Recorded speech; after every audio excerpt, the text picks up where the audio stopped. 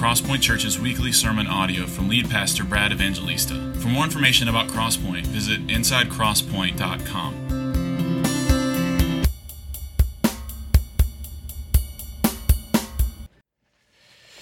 Good morning, how are you? All right, let's go. Romans chapter 3 is where we left off last week, and it is Easter Sunday, but really every Sunday here at Crosspoint is Resurrection Sunday, and we have been journeying through Paul's letter to the Romans, and in God's kindness to us, we actually find ourselves in a passage that is one of the clearest passages about the good news of the gospel in the whole Bible. In fact, some really famous people in the history of the church have said that this passage, this paragraph, and in particular about a verse and a half that we're going to stare at this morning, is the very center of the Bible. So I'd love for you to open your Bible to Romans 3. We're going to read verses 21 through 26, zero down in on verses 24 and 25, where we left off last week. If you don't have a Bible, I'd love for you to use one of the Bibles that you can find in the seat in front of you.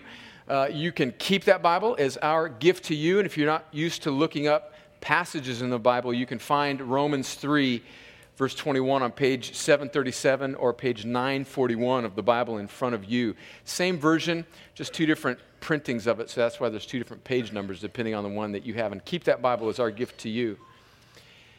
In a moment, I'm going to read that, and then we're going to stare at that passage more closely. As you're finding it, I think the most fundamental question that every human being needs to ask is, how can a person be made right with God? In fact, I think that's baseline. That is absolutely ground zero in what it means to be a person and to respond to our Creator God. Through the centuries, people have tried varying ways to be right with, to please this notion that we all have that there is a Creator. Maybe you heard of this man named Timothy Treadwell. He was what they called the Grizzly Man. And recently I heard a talk about this passage in the Bible that referenced his life. And he was a man that loved grizzly bears. And a documentary was made about his life. I think it was called The Grizzly Man. And many things have been written about him. And he spent 13 summers living with grizzly bears in Alaska. In fact, there was footage of him that he filmed that became part of the documentary that he said when he was out in the wilderness with these bears, and he got incredibly close to these bears.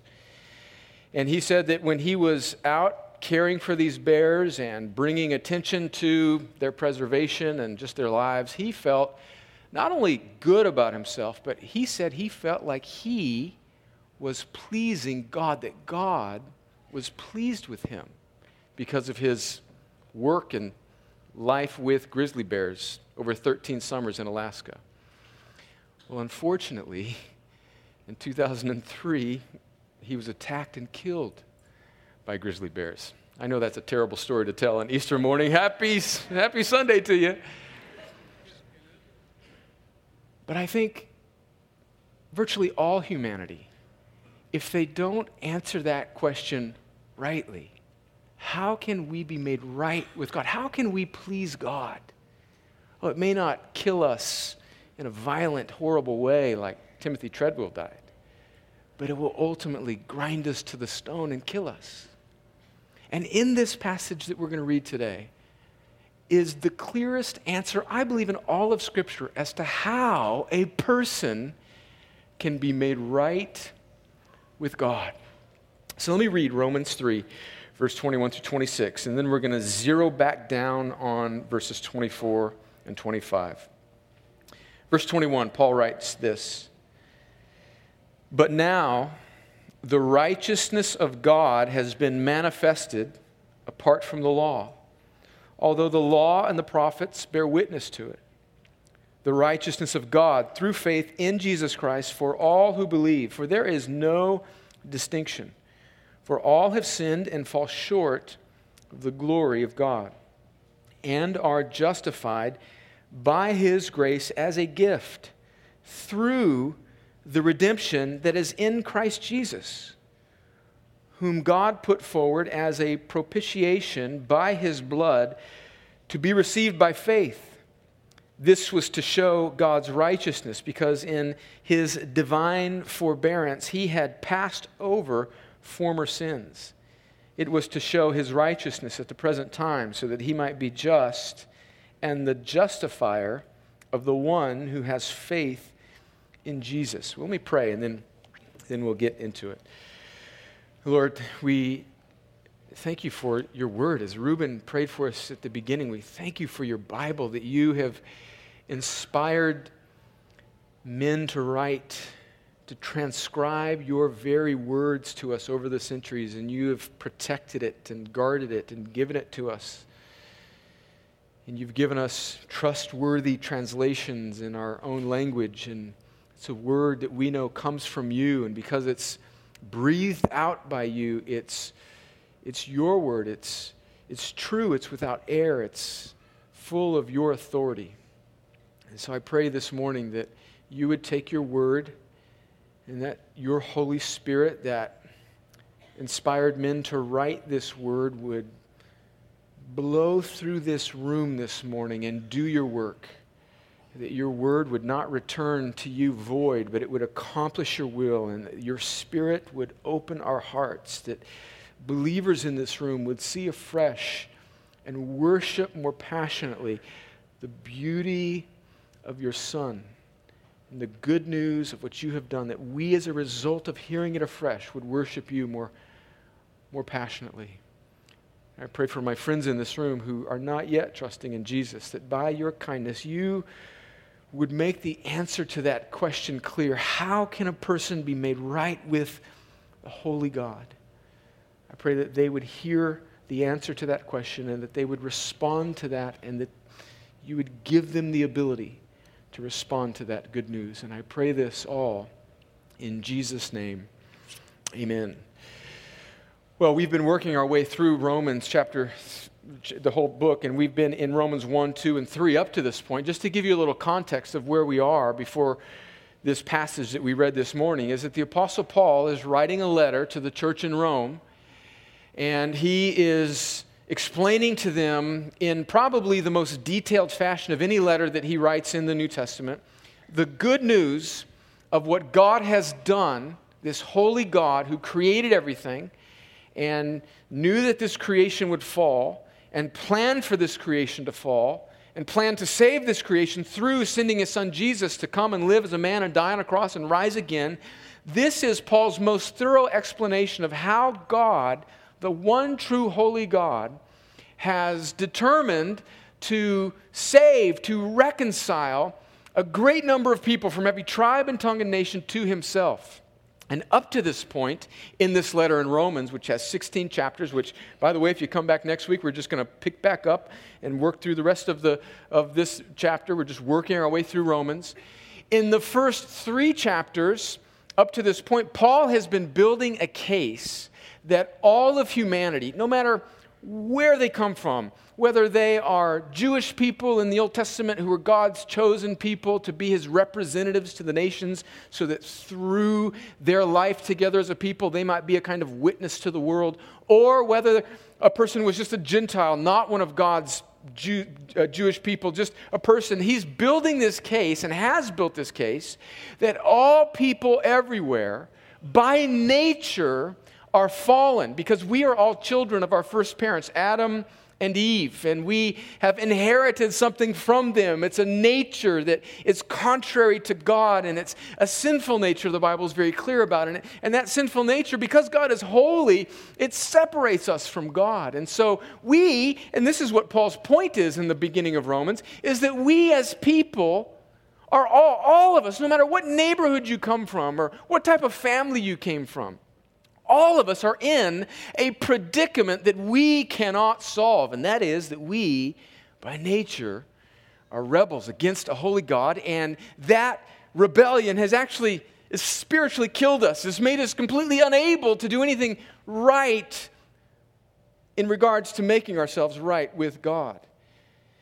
And there's this Old Testament that has this law that points to that. In fact, the whole Old Testament is really about just that God is holy, people are not. He's given them this law, and this law was never intended to save them, but it was really just meant to be a kind of flashlight that illuminated their fallenness and showed his holiness against mankind's fallenness. And so we are now in this predicament. And in Romans chapter 3, verse 21, Paul transitions from his case against humanity to the good news of how God will and has made these sinners who could do nothing for themselves before this holy God, how he has made them right with himself. Not through anything that they have done, but through what he has done, the Father sending his Son, Jesus, who's fully God, to die, to live a perfect life, die on the cross and rise again, raised by the power of God the Holy Spirit, so that those who would trust in him could be made right with. His righteousness, the righteousness of the Son, could be theirs, and their sin could be atoned for by his death. And that's what this paragraph is about. And in verse 24 and 25, Paul zeroes down in on that great truth. And I want us to answer that question. How can a person be made right with God? By looking at verses 24 and 25. And I think Paul gives us 3 points there to help us answer that question. How a person can be made right with God. So let's stare again at verse 24 and 25. The first thing that Paul tells us about how a person can be made right with a holy God, in verse 24, he says that we are made right by grace. By grace. Look again at verse 24. He says that we are justified by his grace as a gift. Maybe some of you have a translation that says we are justified freely by his grace.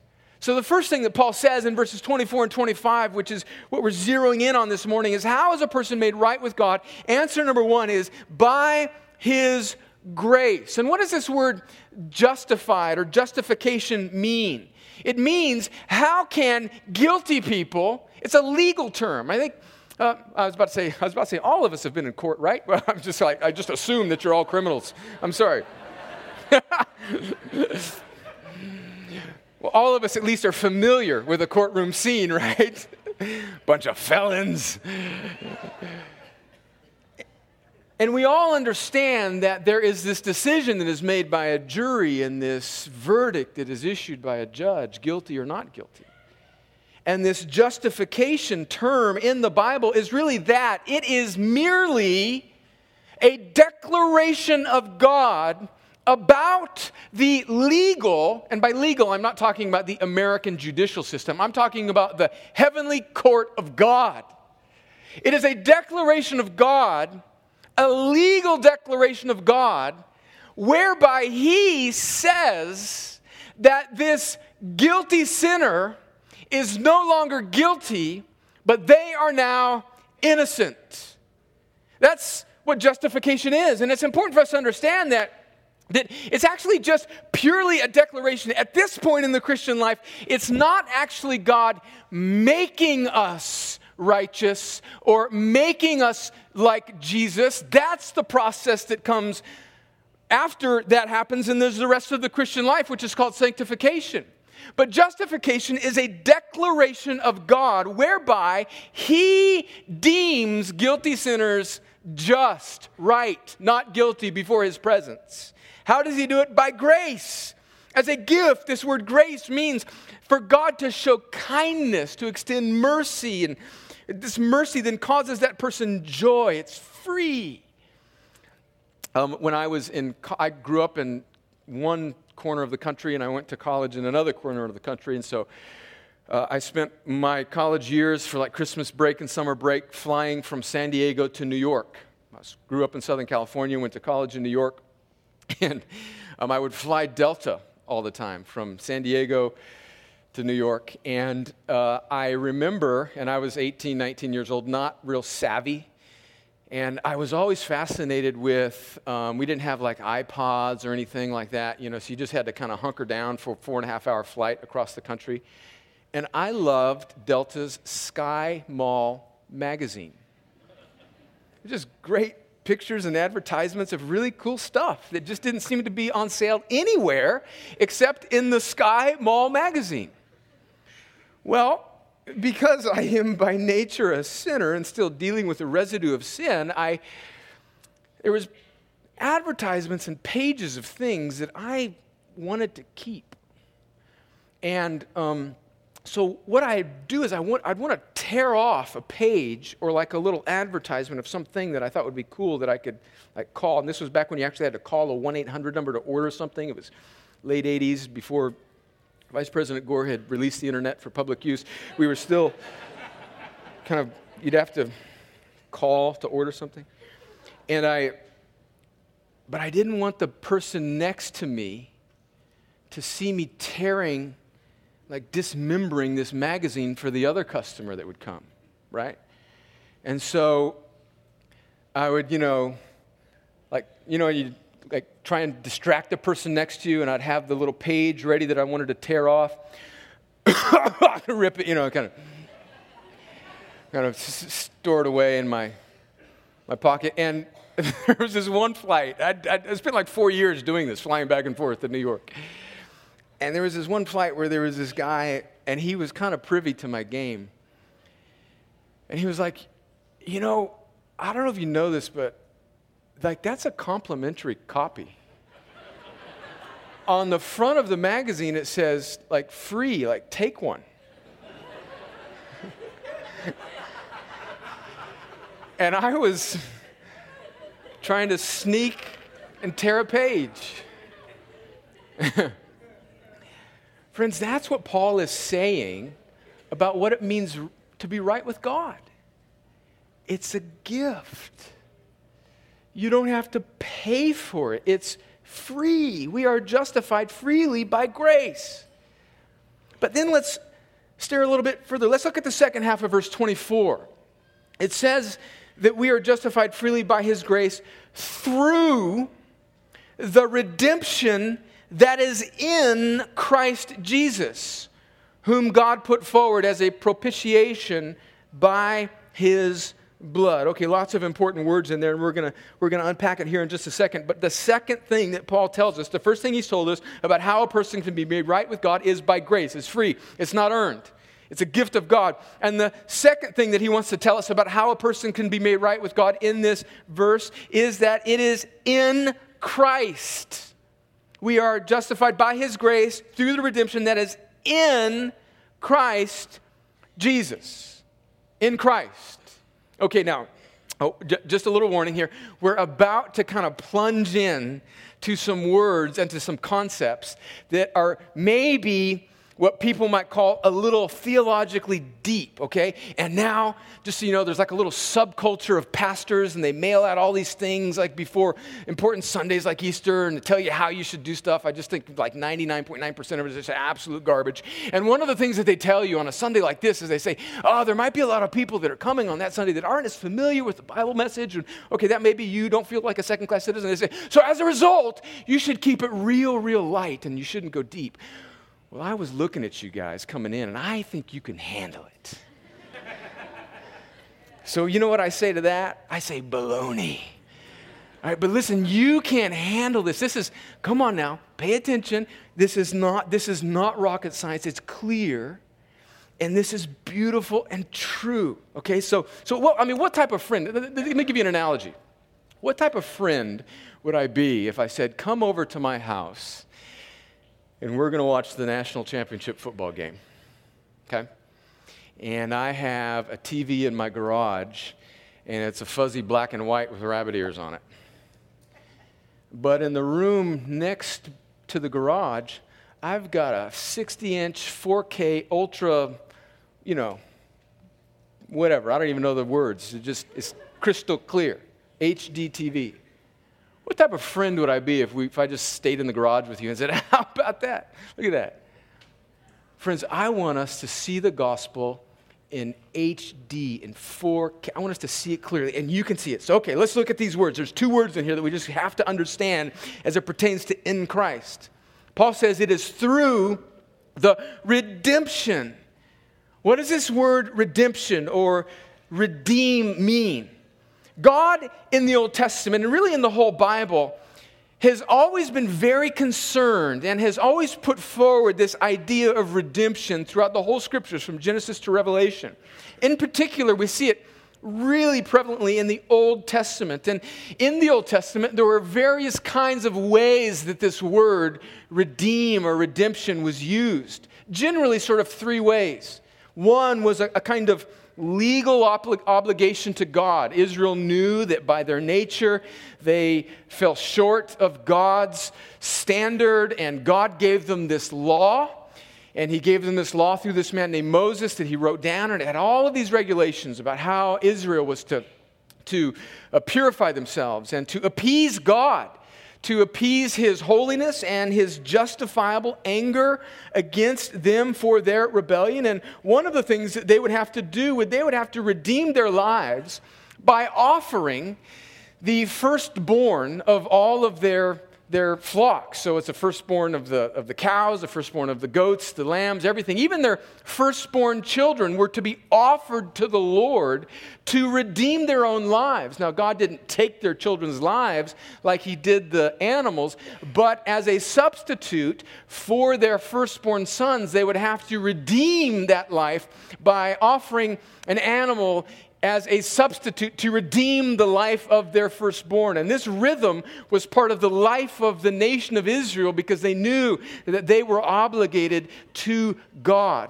Another way that this word redeemed is used in the Old Testament is in the sense of family obligations. And it was really meant to protect people and their property. So I think some of us are probably familiar with the Old Testament story of Ruth and Boaz. And there was this widow who lost her husband, and it was in the Jewish culture, in fact, part of God's law to Old Testament Israel, that relatives, a brother or a cousin or any male relative, the closest male relative of the man who died, was really obliged to redeem, to marry this widow, to protect her. And that's another way that this word redeemed is used, to protect people from losing all of their inheritance. And this man would redeem his family's name or property by protecting the family. And another way that this word redeemed is used in the Old Testament is it really means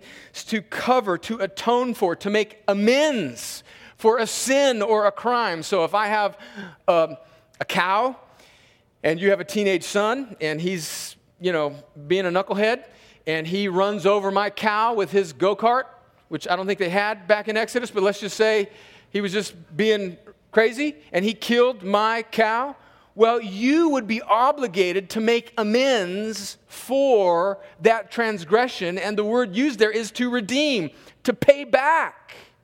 And so that's the idea here that whatever's happening in Christ, Paul is alerting us to, that it is a redemption. Jesus has, by his death on the cross, redeemed. He has purchased us for God. And it's important for us to realize that this redemption is in Christ Jesus. So we need to think about who Jesus is. But Paul says this in another letter to a young pastor named Timothy, 1 Timothy chapter 2 and verse 5, he says, there is one God and there is one mediator between God and men, the man Christ Jesus. So this Jesus, through whom redemption is a mediator between a holy God and sinful man. So this drills down on two very important truths that we need to understand about Jesus and his nature. One is that Jesus is fully God. So we have this picture of God the Father, and then we have God the Son, Jesus, through whom redemption comes. And it's important for us to understand who this Jesus is biblically to understand how that redemption is worked out. So the first thing that we need to understand about Jesus is that he is fully God. Let me read to you from Colossians chapter 1, where Paul is writing to this church at Colossae, and he writes these words about Jesus, the Son. He says, verse 15 of chapter 1, he, speaking of Jesus, is the image of the invisible God, the firstborn of all creation. And by firstborn there, Paul does not mean that Jesus actually was created by God. It literally, I think, it literally means it's his position of priority as the Son who is the heir of all things. So it doesn't mean, many cults have arisen through the centuries thinking that this word means that Jesus was created and therefore not fully divine. That's not the case. This is more a word that describes Jesus' status, not his chronology. Jesus has always existed. Verse 16, for by him all things were created. So Jesus is not just the Son of God that became a man, he's the Creator God in heaven and on earth, visible and invisible. Whether thrones or dominions or rulers or authorities, all things were created through him and for him. And he, again, we're speaking of Jesus the Son, is before all things, and in him all things hold together. And he is the head of the body, the church. He is the beginning, the firstborn from the dead. Remember, again, not chronology, but speaking to Jesus' status and rights and privileges as the firstborn, that in everything he might be preeminent. For in him all the fullness of God was pleased to dwell, and through him to reconcile to himself all things, whether on earth or in heaven, making peace by the blood of his cross. So if you just read that, even if you didn't have any prior exposure to the Bible, if you just read that, I think instinctively you would realize that what the writer is telling us there is that this Jesus is God himself. In John chapter 1, the Apostle John says the very same thing. Listen to John chapter 1, verses 1 through 3, speaking of Jesus. And he's going to use this word, this Greek concept called the Word, which is the logos or the wisdom of God, to actually speak of Jesus himself. He's trying to connect with the Greek culture by describing Jesus in this way. And he says, in the beginning was the Word, and the Word was with God, and the Word was God. So he's saying there that clearly the Word, meaning Jesus, was God. He was in the beginning with God. All things were made through him, and without him was not anything made that was made. So Jesus is fully God. So this redemption that comes through this Jesus is coming through a man who is God. And he's also fully man. Listen to Hebrews chapter 2 and verse 14. Because not only is Jesus fully God, he is also clearly, biblically, the Bible tells us, he is a man, just like us. Listen to what the writer of Hebrews says in Hebrews 2, verse 14 and following. He says, since therefore the children, that's us, mankind, share in flesh and blood, he himself, speaking of Jesus, likewise partook of the same things, that through death he might destroy the one who has the power of death, that is the devil, and deliver all those who through fear of death were subject to lifelong slavery. For surely it is not angels that he helps, but he helps the offspring of Abraham. Verse 17, therefore he, speaking of Jesus again, had to be made like his brothers in every respect, so that he might become a merciful and faithful high priest in the service of God to make propitiation. There's that word again that's in our text in Romans 3 that we're going to explain in a second. To make propitiation for the sins of the people. Because he himself has suffered when tempted, he is able to help those who are being tempted. So he had to be made like us in every way. Just one more verse out of Hebrews. Flip over to Hebrews 4. Listen to what it says about Jesus in Hebrews 4, verse 15. For we do not have a high priest, that's speaking of Jesus, how he is the mediator or the go-between between us, a holy God, and sinful people. We do not have a high priest who is unable to sympathize with our weaknesses, but one who in every respect has been tempted as we are, yet without sin. Let us then with confidence draw near to the throne of God, that we may receive mercy and find grace to help in time of need. So he is not just fully God, he is fully man. So think of it this way. Jesus' dual nature, divine and human, doesn't mean that Jesus is, and friends, by the way, this is a mystery. If you're like struggling to understand how this could be, like how could somebody be fully God and fully man? How exactly does that work? Well, welcome to the world of theological mystery that nobody has been able to fully understand. In fact, I would offer that if we could fully understand this and categorize it and sort of put a little bow on it and sort of put it on its shelf, then we should all be very scared, because that could mean that God could be completely explained, which would mean he isn't really fully God, right? But think of it this way. Jesus is not 50% man and 50% God. He's 100% God and always has been, and has never stopped being 100% God. And in the incarnation, that means the Jesus becoming a man through being born through a virgin, he became also 100% man, fully man, yet perfect, obedient, without sin. So he's 100% God, and he's 100% man. And it's this Jesus that this redemption comes through. Now that's important for us to understand, because we live in a world that misunderstands Jesus. And if you're going to understand the answer to the most important question that every human being has to answer, how can a person be made right with God? Paul says that the answer is in Christ. You need to know who Christ is biblically. Let me just pause here and ask you a question. Just honestly, just even think about the influences of our culture, or maybe our background or our upbringing. Who have you thought Jesus is? Maybe even before hearing these scriptures, or just by your upbringing. What are some things that you sort of have to detox from in your sort of misunderstandings of who Jesus is? I am a child of the 70s, which, by the way, I think musically was probably the best decade ever. Just my humble opinion. And in the 1970s, there were lots of soft rockers, right? Air Supply, REO Speedwagon, Journey, Chicago, Boston. Basically, they were all the same band. They sounded just the same. There was the Bee Gees and Andy Gibb. And to me, sort of the growing up in Southern California in a sort of hippie culture, I have this sort of cultural picture of Jesus as like being one of the Hardy Boys. Or Andy Gibb. He's got blue eyes, soft olive skin, feathered hair. Always has a gentle look on his face. And I think many of us probably grew up on that sort of soft, cultural, loving, gracious, not judgmental, always there when you're in a pinch. Just sweet Jesus. And as a result, I think it's caused us to not understand Jesus biblically.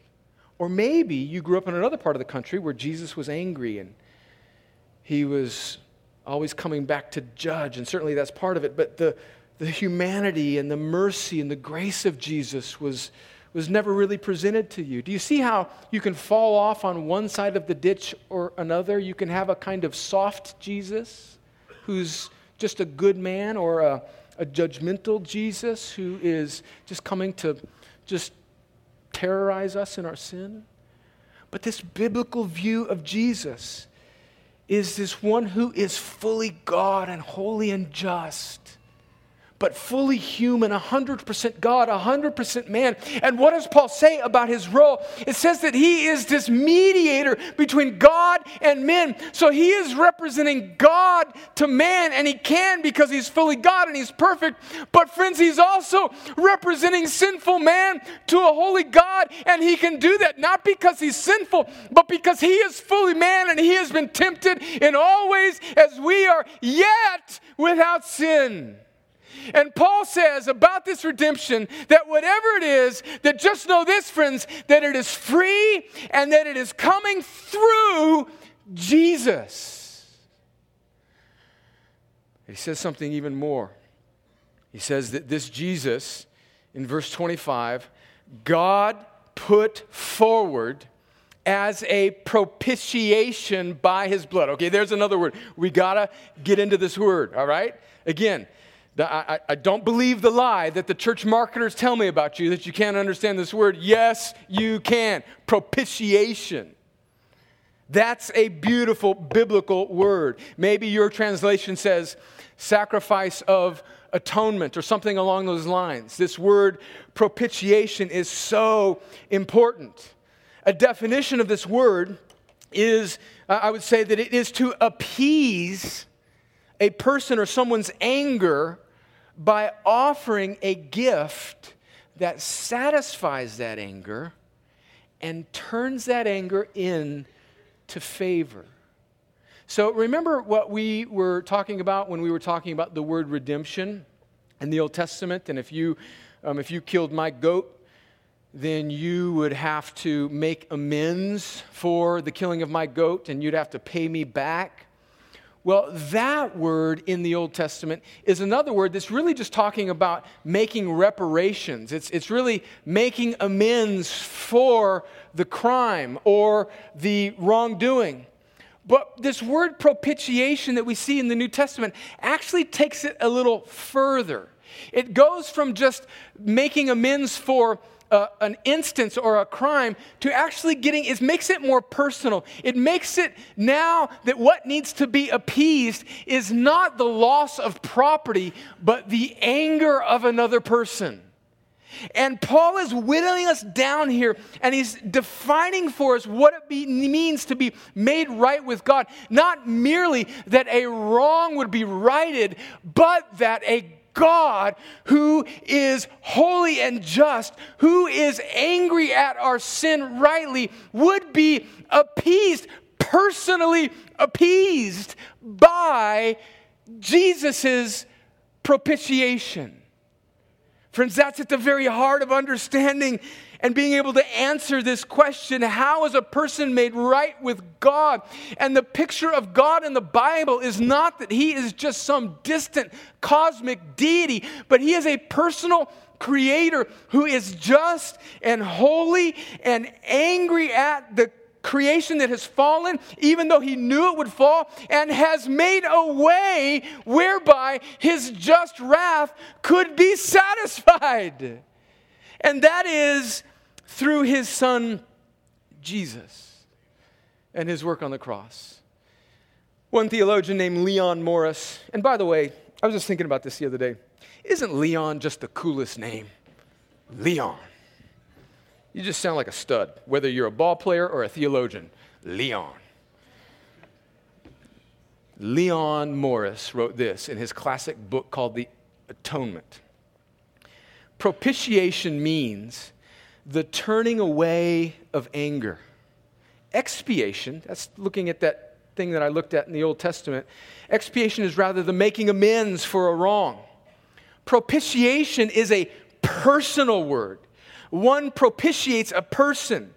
Expiation is an impersonal word. One expiates a sin or a crime. But here in the gospel, in Romans 3, verse 25, Paul says that Jesus is our propitiation. He has personally satisfied a personal God.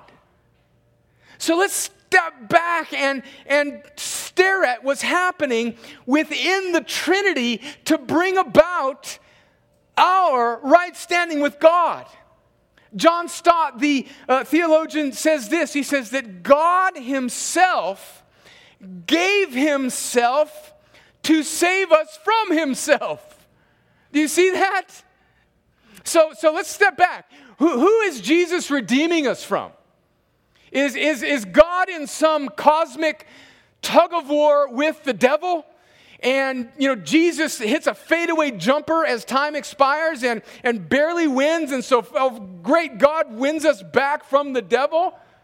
No, friends, that's not the biblical picture of what's happening in our salvation.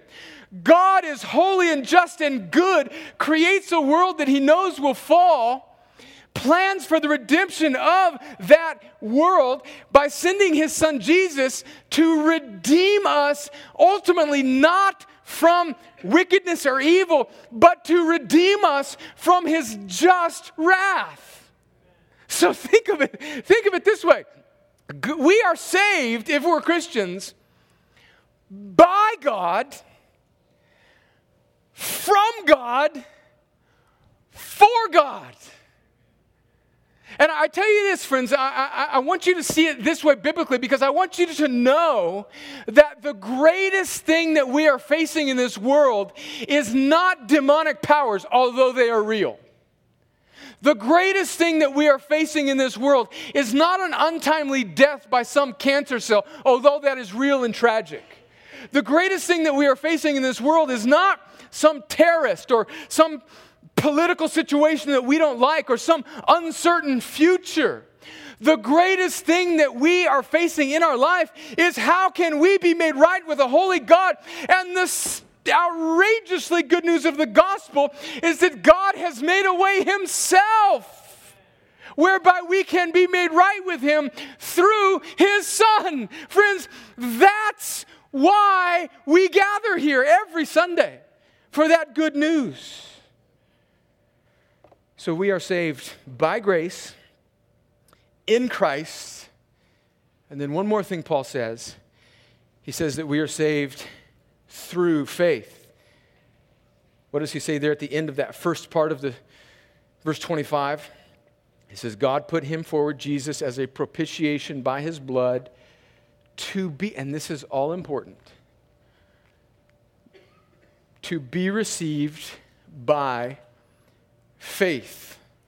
So in other words, in order for this to actually be applied to our lives, it's not a universal redemption, right? This doesn't just happen to everybody merely because they're human. This only happens, this is only applied, this free grace that comes in Christ through his redemption and the propitiation of him going forward to bear the wrath of God and rise again in victory over it, is only applied, is only applicable, only becomes real in those who through faith receive it. Two things we need to think about as we conclude here about faith and understanding it biblically and rightly. The first is that faith is just like grace. It's a gift. It's a free gift that must be given to us by God. Listen to what Paul writes in Ephesians 2, verses 8 and 9 and 10. He says, for by grace, very similar language to what we've just read in Romans 3, by grace you've been saved through faith. And this is not your own doing. It is the gift of God. So this faith isn't something that God requires of us and looks and says, I'm going to span the world to see who has faith. And oh, that one has faith, that one has faith, that one has faith. So I'm going to apply salvation to them because they have faith. Because friends, what has sin done to us? Sin has actually killed us spiritually. So we are all kind of like Lazarus is in John chapter 11. We are all dead. We're in the tomb. And dead people can't have faith. So we're in a predicament.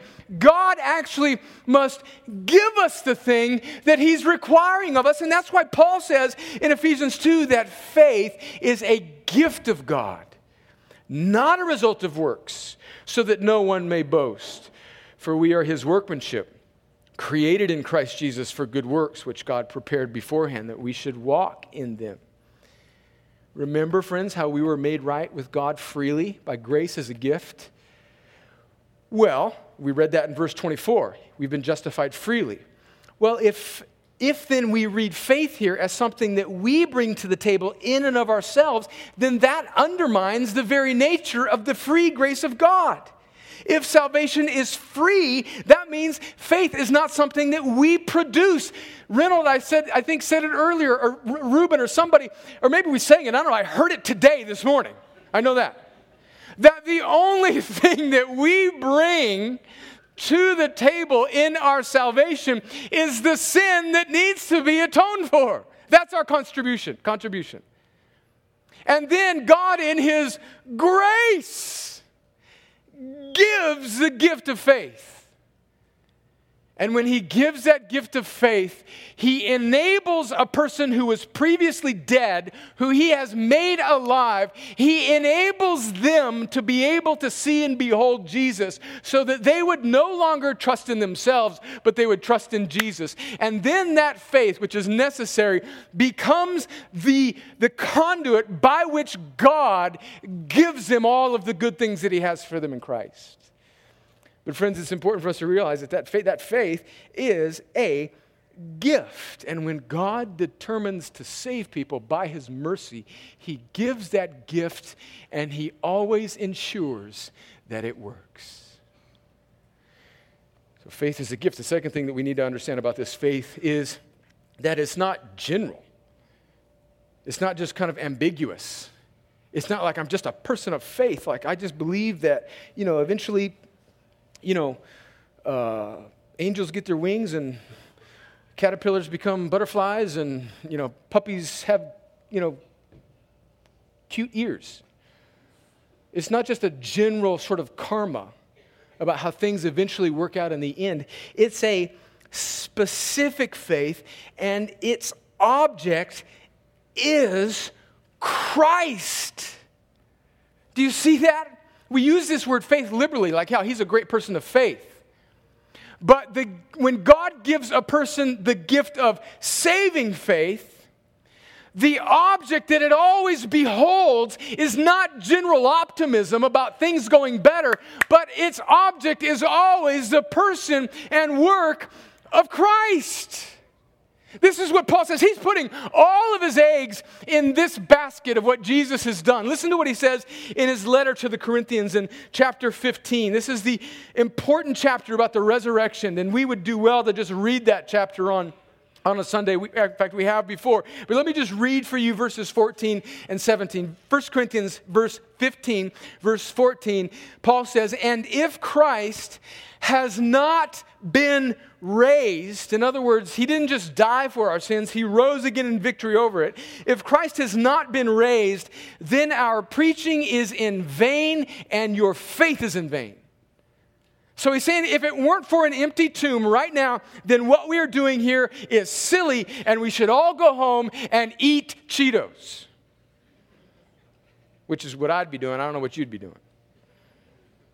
A couple verses later in 1 Corinthians 15, 17, he says, "And if Christ has not been raised, your faith is futile and you are still in your sins." So friends, Paul is rounding out. He's giving us the full gospel here. He's saying that Jesus hasn't just redeemed and propitiated God for us on our behalf. He has also got up from the dead. We were dead. Jesus died for us. Jesus got up and conquered death. And now, because he's conquered death, he can give life to those who are dead. Do you see that? And Paul is saying that your faith is in that full picture of Jesus, who has not just died to appease God's wrath, as glorious as that is, but he's also got up from that grave and vindicated and justified his holiness. Now, because Jesus is justified through his resurrection, we, if we're trusting in him, receive the benefits of his justification. Peter puts it this way in 1 Peter verse 1 and 3. He says, "Blessed be the God and Father of our Lord Jesus Christ. According to his great mercy, he has caused us to be born again to a living hope through the resurrection of Jesus Christ from the dead." God is doing the saving. He's doing the causing. And what he does is he sends his son Jesus, fully God, to become fully man, to live a perfect life, to willingly lay down his life to redeem, to purchase back from the just consequences of God's holy wrath, to propitiate it, to not only purchase us back, but to actually please God, to satisfy, to turn his justice into mercy, to cause him to be pleased with us if we're in Christ. He propitiates our sin, and then he rises again in victory. And the Bible says that the Holy Spirit, the third person of the Trinity, is the active agent in raising Jesus from the dead.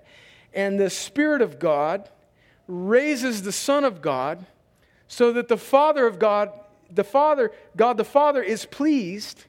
And he, the triune God, causes us to be made alive through that. Now, I know you're excited about Grandma's ham. It's baking right now. It's waiting on you. But friends, if you are a believer in Jesus, that should wake you from your sleepy religious doldrums and cause you to worship God with all that is within you. And I'm not just talking about singing a song more loudly in a few seconds. I'm talking about it should reorient the compass of your heart to shoot straight on the glory of God. That everything in your life, because there's all sorts of other important things in life, right? But all of them are a kind of spoke on a wheel that comes off of this great hub of the gospel. And we need to see that afresh this morning. And if you are not yet a believer in Jesus, and I end with this, friends, I may have confused you a little bit today. Maybe I said some things that you didn't quite understand, and that's on me, not on you. But here's the deal. Even if I was a much better preacher and I could really explain things in ways that were just awesome and so helpful to you, ultimately, you know what? Here's the really beautiful thing I think about the gospel and salvation. It's ultimately not the consequence of rational argumentation and like a deduction that, okay, I can prove it to you. Friends, that's not what faith is. God must make you alive. That's what I'm completely... Spurgeon, there's this preacher back in London in the 1800s. I talk about him a lot. And he says that my hope when I get into the pulpit, he's actually dead now, but he said back in the 1800s, my hope when I get into the pulpit is not in a man's ability to understand or in my ability to make it understood. My hope lies in the freeness of God's grace.